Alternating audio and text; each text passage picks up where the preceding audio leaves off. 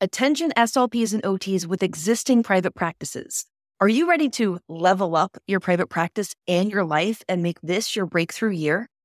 If so, join us for Make More in 2024, a free training offered on Thursday, March 21st at 8 p.m. Eastern to discover how to shift from clinician to CEO.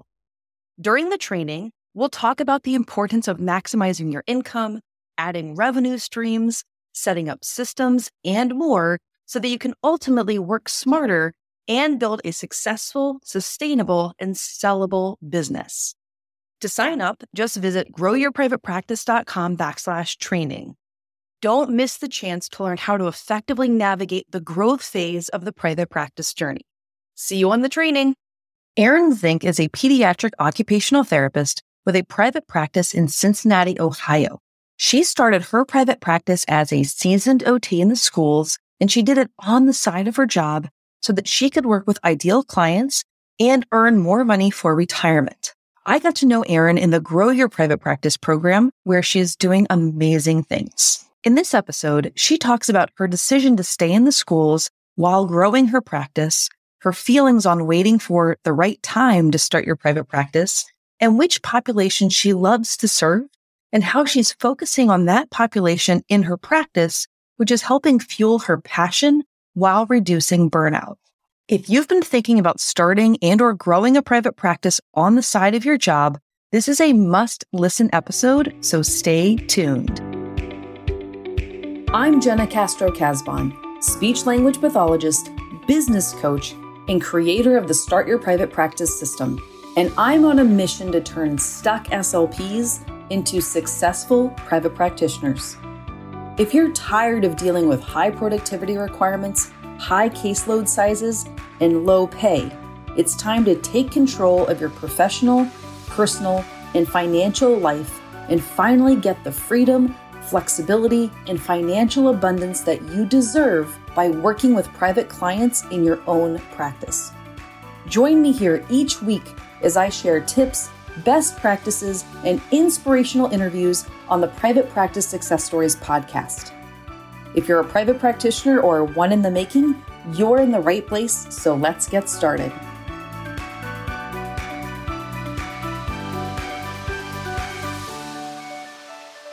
All right, so before we dive in, can you please share your name, your location, and the name of your private practice? Sure. My name is Erin Zink. I am an occupational therapist. I live in the Cincinnati, Ohio area, and my business is OT, the number 4 Hope, OT for Hope. I love that name, and I have loved getting to know you in the Grow Your Private Practice program. But before we learn about how you grew your practice, can we go back to the beginning of your career as an OT? And can you share a little bit about what that journey was like for you? And then at what point did you start thinking about private practice? So I have been an occupational therapist for just about 30 years. I have always worked in pediatrics. That was my dream. That was my goal. So I worked in a lot of different settings. I worked for Shriners on 2 different occasions, one in orthopedics, one in burns. I've done early intervention, started working in the schools when my older 3 kids got into school. Then when our older children were preteen, teenagers, we became foster parents. And through that journey is what brought me in to start to think about private practice, because we had to do lots of trauma training and lots of coursework and then just living it, being foster parents. So what kind of happened is we got involved with a parenting group, and also me being trained in trust-based relational intervention. I really felt this pull to help families who were struggling with their kiddos who were foster adopted because of behaviors and sensory and all those things, and pulling all those pieces together. That is where I started to think about private practice. And that's only been really in the last probably 4 years. So that's how I got started. And I started off really slowly while still working in the schools. But you were busy, still worked schools full time. But it's interesting as you're talking about the training that you underwent as a foster parent and thinking about other people who were helping, trying to become great foster parents too. I'm wondering, like, probably those kind of practices, like you wouldn't be able to get that other places, right? Is that sort of what you were thinking about in terms of your private practices? Like, no one's offering this, but like I could offer this? Yes, that was a snippet of it. A huge part of it for me was just want to help the kids and I want to help the families. And I think my background being that I'd done early intervention, which was all home-based, and my practice is home-based. So I'll clarify that working with kids and families in their home and their environment where they feel the safest was probably going to be. And so it's very family-centered. So yes, the kids are my actual clients, but it's very family-centered. And I think a lot of clinicians are craving, right? Like, especially people who have been in the schools, or even like I'm a hospital trained SLP. Being in hospitals is like, you don't necessarily get that like long-term functional in the home kind of experiences. And I think clinicians are really craving that. And so tell everyone how you started to make that shift toward school OT and then starting to think about opening this private practice. My husband and I were at a event for a parenting organization that is a nonprofit. And as they were talking about supporting families, I just kept feeling like, oh my gosh, I could do something here. After that was all over, I reached out to the director of the organization and was like, I really want to help here. How can I get involved? And so we just really started to just have some conversation about me being a part of some of the training they were doing. And so that included talking about sensory needs for kids from hard places, which is how we refer to them. And there were a few families that I knew who were foster and adopted parents. And so I stepped in and reached out to them to say, I'd like to offer some service to you. And so they were totally open to that. And it was me getting my sea legs and being able to feel out like exactly what is it that I want to do? How can I actually support and help these kids and these families? And so really over the course of time, it's become very clear that yes, it's occupational therapy, but there's also a huge parent coaching component.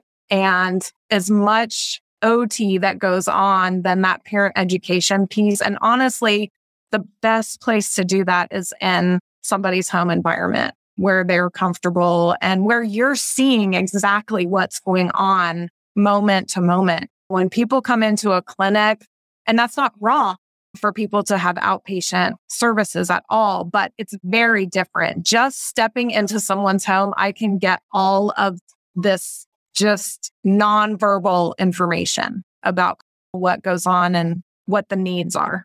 I love that. And it's also just so great for you to lead with what lights you up and where your skill level is, but also meeting the families and the kids where they are. And I can tell that that's just the kind of clinician you are, right? That you want to be able to utilize that home environment and that you take so much, not just professionally, but also personally out of being able to be in those environments. Okay, so you go to this event and you have these light bulb moments. You decide that you're going to work with a couple of clients, and I think maybe either for free or discounted to get those sea legs. And then what happened next? From there, I started to work with this parent organization, the same one, and I was part of panels. So they do 6-week series parenting classes, and they pull a panel together of different professionals. And so I became part of that panel. And as that happened, it just naturally promoted my home services. And so I started to get a few more clients from that. And then they started having me participate in the sensory strategies and that evening of teaching. More question and answer. But again, parents started to get to know me and I had to learn how to sell myself a little bit, which can be uncomfortable because I'm not a salesman. I'm a helper. I'm in the helping profession because that's what I want to do. I don't want to sell things, but it just started to pick up. And so that was super helpful by getting clients through that parent organization. And then I started to get a few just by parent referral. So one parent knows another parent and would make a referral. And so sometimes that would turn in to another client. Then at school, people started to know that I was doing outside private practice and started to ask me more questions. And I've gotten some referrals that way, just from people knowing that I do this other thing. So it's just continued to grow. The interesting piece of, I have a website. I tried to do like a blog and all that stuff in the earlier years, and I really didn't get anything from it. I didn't really get clients from it. I think the information was helpful, but really and truly making connections with other organizations. So I also now get referrals from like counselors, social workers, psychologists. A lot of times they're working with families and they realize, oh, there might be some sensory needs here. There might be this. And so they'll make a referral. So yeah, that's how it's grown. And I continue to get referrals that way. Yeah. And that makes so much sense. I think that a lot of people, like, blogging seems like a good idea. It seems like a good idea. You have a website. There's this idea that you got to put stuff out. People will find you on Google. But it's a little bit more of a passive way to do it, and you just don't have control. Whereas when you're on a panel, you're making connections with counselors and like listeners, recognize that your ideal clients are also other people's ideal clients, other professionals, right? The counselors that are sending you people, they know these kids and families too, right? You share an ideal type of client. And so making connections with those kind of people and making it clear what it is that you provide that's different than what they provide, it's like a match made in heaven. So it's completely awesome, but also not super surprising that doing this like low-key helpful networking approach has really helped you grow your practice much more than blogging did. My kind of go-to line for people is everything in life happens through relationship. By building relationships and connecting with other people, that's the work I do, but that's also, I think, how my practice has grown. Absolutely. Yeah. People try to grow their practices in different ways, and there are faster ways to do it. And sometimes the faster ones are just a little bit more uncomfortable in some ways. Some people just don't feel like they can do, air quotes, networking, right? That seems intimidating to a lot of people. However, if you do it in the right way, right? Being on a panel is super helpful, right? That's not salesy. That's not whatever. It's just you're sharing your professional advice and or personal whatever. That's super helpful. That's not pushy. And so like I could talk about this all day, but I think that networking in that way, and if you don't like the word networking, then just say relationship building with other people who share your ideal clients is awesome. Okay, so you started your practice, you've got clients, and at this point, did you still have your full-time school OT job? I did. So I was working full-time as a school occupational therapist. And not only that, but for 11 years, I was the supervisor for all the OTs and PTs in our district. So I carried a caseload and I was the supervisor of about 40 people. So it was a lot. And I was trying to do the private practice thing, honestly, because that part was what was keeping me afloat mentally. Passion that I have for my private practice, it drives me in a way that isn't exhausting. Then in this past spring, I was accepted into the GROW program and completed that 6-month period and very quickly decided I am not going to be the supervisor anymore. So that happened last spring so that I could tell the school district, I'm not going to be supervisor anymore. And then I told him I was going to do 4 days a week. And I knew that was going to be pushing it. I knew 4 days a week at school and private practice was going to be pushing it. And so I kept, honestly, I was praying about it a lot and trying to listen of, okay, what am I supposed to do? And finally, I knew like everything laid out just in the right way that I was able to say, I'm going to do 3 days a week. I have cut back. So this is my first school year, no longer the supervisor, and I only work 3 days a week. And it is glorious. Such a huge victory, right? Like you've put in your time, right? I think that you said earlier that you're a seasoned OT, 30 years experience. Like you've put in your time for others, right?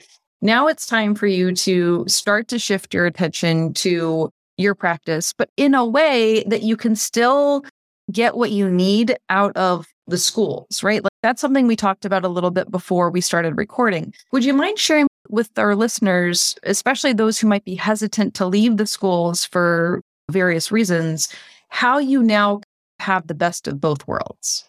Absolutely. Everybody's family structure is different. And my husband and I, we both work full time. We have 4 children.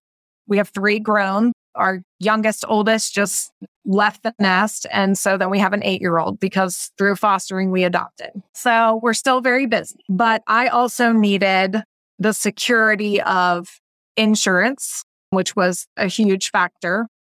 And in the school system, at 3 days, I can have that. And that's a huge piece.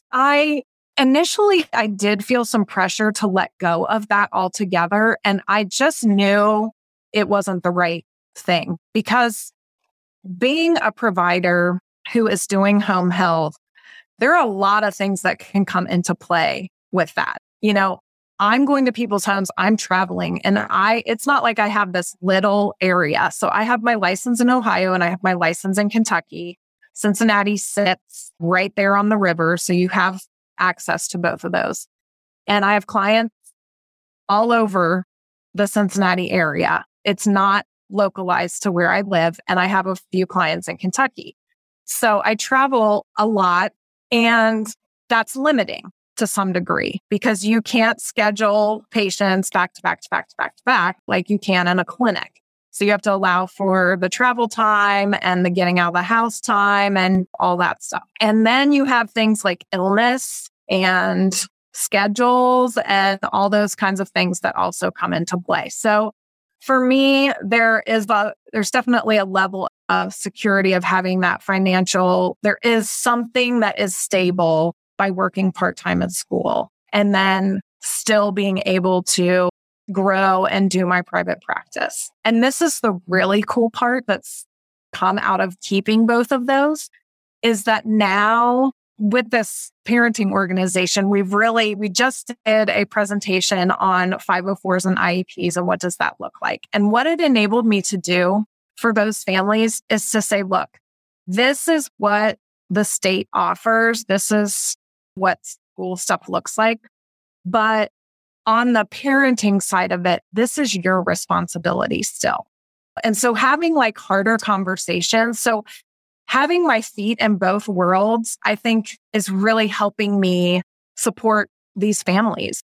And they're not families I have in my district, but just giving them good information and answering their questions and offering them support. So that part's been cool. And I think too, it's just a good reminder that everyone does have different situations, right? And so it's really nice to be able to cut down your hours in the school, ramp up your private practice, right? Be able to earn more money that way. Like another thing that you said at the beginning is when you became an OT, it was the terminal degree or whatever at the time. And so tell the listeners about your thinking about when people say, oh, you should go get your master's in terms of the steps and whatnot, right?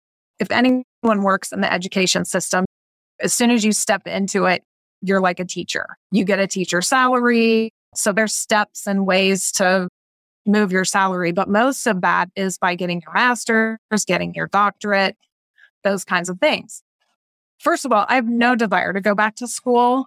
Love learning and I love new learning and I don't want to do it through the avenue of getting a master's or a doctorate. That's just for me personally. There are coworkers of mine at school who have gone on to get their master's, and they've been goading me like, you should go get your master's. I'm like, I don't need to go get my master's. I am doing new learning. I'm constantly learning new things, and I'm able to take that information and apply it in my private practice where I can make more money. And I can make more money there without having to spend money to go get a master's or a doctorate. And so the need for that is no longer there. And will I leave school at some point? I have no idea. It's an interesting question because people always will say, oh, was your goal to get out of the schools?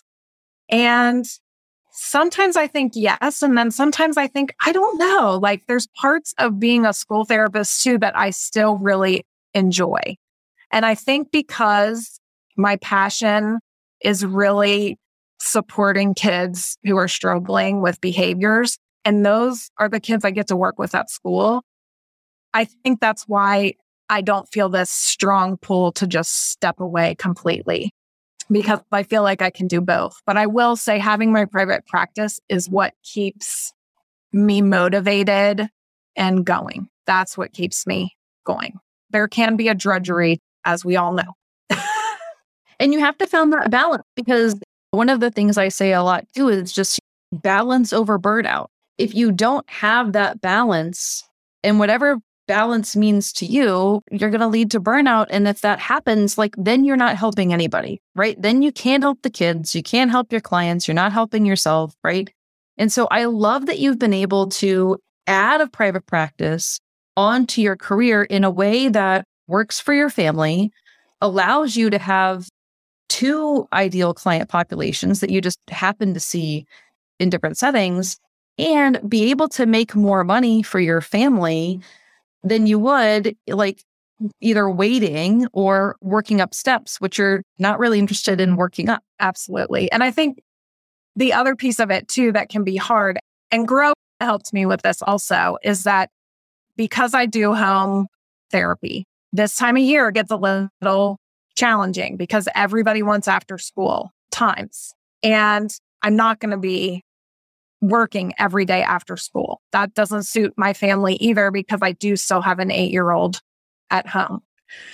So it's been really good to, in the beginning, you feel so much, oh, I need to take that client and I need to do them at the time that they say, and those kinds of things. And I think Grow really helped me with that, to be able to say, this is what I have available, and to put my parameters. It's my practice, so I can put some parameters on when I'm going to work. And it gives me some flexibility. I've also been able to hone in on some homeschool families, which is fantastic, because then I can see those kids during the day. So again, there's that balance piece of figuring out, I can't see 2 kids every day after school. I will have no life and I won't get home until late. And that doesn't serve a purpose either. And then I usually will work with clients 1 Saturday a month. And so it's worked. So far, it has worked. And I am super thankful and blessed by that. I love it. And the other thing that I love is that you did it, right? Like you got to a place in your career where you're like, listen, I'm doing this right or I'm not. I saw an opportunity. What would you say to people who are further along in their careers and are worried that maybe they've missed the boat on private practice?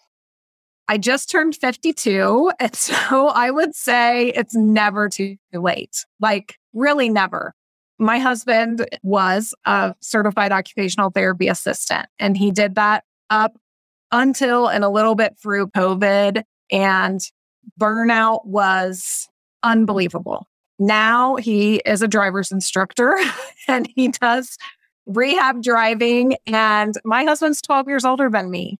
So it's never too late. It really isn't. And it doesn't mean that you have to take on this whole huge business and have employees and do all of these things. It doesn't have to look like that if that's not what you're looking for. You can pick up a few clients here and there. You can try it out, see how it goes. if you have a real passion for something, then I would encourage anybody to just take some initial steps to start it because it's so fun. I have so much fun in my private practice. It's amazing. And it is very personal. The relationships that I've built with the families and the parents is something that is amazing because they will send me a text message, a picture 2 or 3 days after I've been there showing me like, look what so-and-so is doing or a little video and I tell my husband all the time, I'm like, this is amazing. This is why I love this work because there is that connection and there is progress being made because the parents are motivated to carry it over. And that's really hard to find at school. That's right. And I'm a big believer too in just like the home environment and having that parent education, the parent coaching really does help. But I absolutely love the aspects of your story that you've really been able to do both things and that by having that balance, by having your practice, which has helped, I think your words were keep you sane or keep you happy or those kind of things. I think that's great.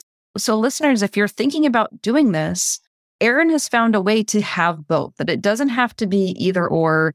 You can have both so you can keep that steady income, you can keep your benefits, you can do whatever, but also have this entire other professional and personal life through a practice that you build in a way that works absolutely for you and your family and isn't, what maybe you see other people do. It's what works for you.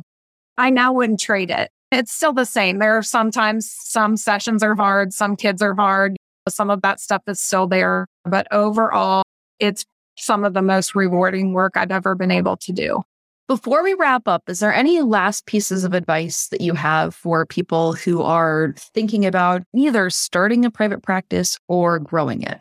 I think if you are thinking about starting, even if I have a coworker who said, really just like to really help kids with handwriting. And I'm like, you should do it. Just find a couple families that you can work with after school. Like you should totally do that because then you don't have to go back to school and get your master's. She's one of the ones like me that haven't gone back and done her master's. So I think if you have a passion or an idea of something that you think would be fun and meet a need, just step out slowly.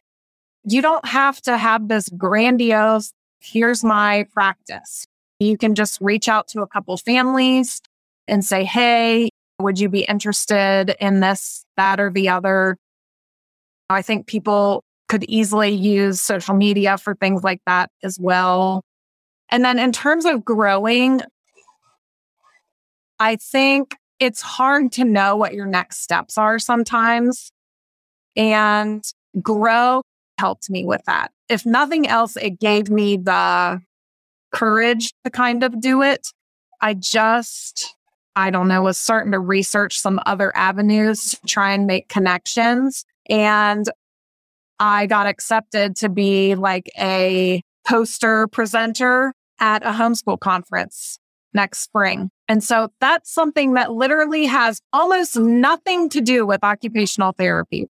But because I've had some families who are homeschoolers and a lot of them are adopted families and a lot of them, it fits. It's a good place for me to go and see if I can make any connections with anybody. Even if it's not families, it might be other professionals. And Grow really did help me because over the course, so back in the spring, I think I was seeing about 5 or 6 kids in a week. Now, remember, I was still working full-time and the supervisor, but I needed that to increase, right? If I was going to step away from those roles. So this week I have 12. So it doubled. And that's been pretty consistent through the summer and leading into the new school year. Yeah, it's been very helpful. Very helpful. Awesome. That is fantastic, right? To be able to double your caseload and then just fill that time, right? That was your whole point, right? Is like, okay, if I reduce my days to 3, then I have time to fill it. So making sure that you were able to do that. And then you did do that. And so I think that is awesome, right? That's the goal that we have for a lot of people is okay, what is your schedule? Is it part-time? Is it full-time? Doesn't matter.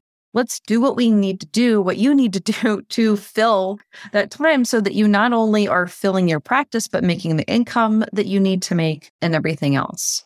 I think that there's so much in your story that is completely like inspirational to people, shows people how you were able to do this in a very stepwise, methodical, and also careful way to be able to follow your clinical passions and then personal as well. So thank you, Erin, for sharing your story with our listeners. I think it's always cool when someone who's been a listener of the podcast becomes someone who's interviewed. So thank you for sharing your story today. I appreciate you and your program greatly, Jenna. It's definitely been a gift. Thank you for being a part of it. I'm glad that we were able to help you. Don't you just love Erin? I love how passionate she is about her clients and also how thoughtful she is about how private practice fits into her life and her rationale for staying in the schools while she grows her practice. Erin is the perfect example of someone who wanted to have a private practice, so she started one, and now she's growing, and this is giving her new ways to channel her passion for occupational therapy. We've enjoyed supporting Erin in our program, and we would love to support you too. To learn how we can do this, please visit independentclinician.com. As always, thank you for listening, and please tune in next week for another episode of the Private Practice Success Stories podcast.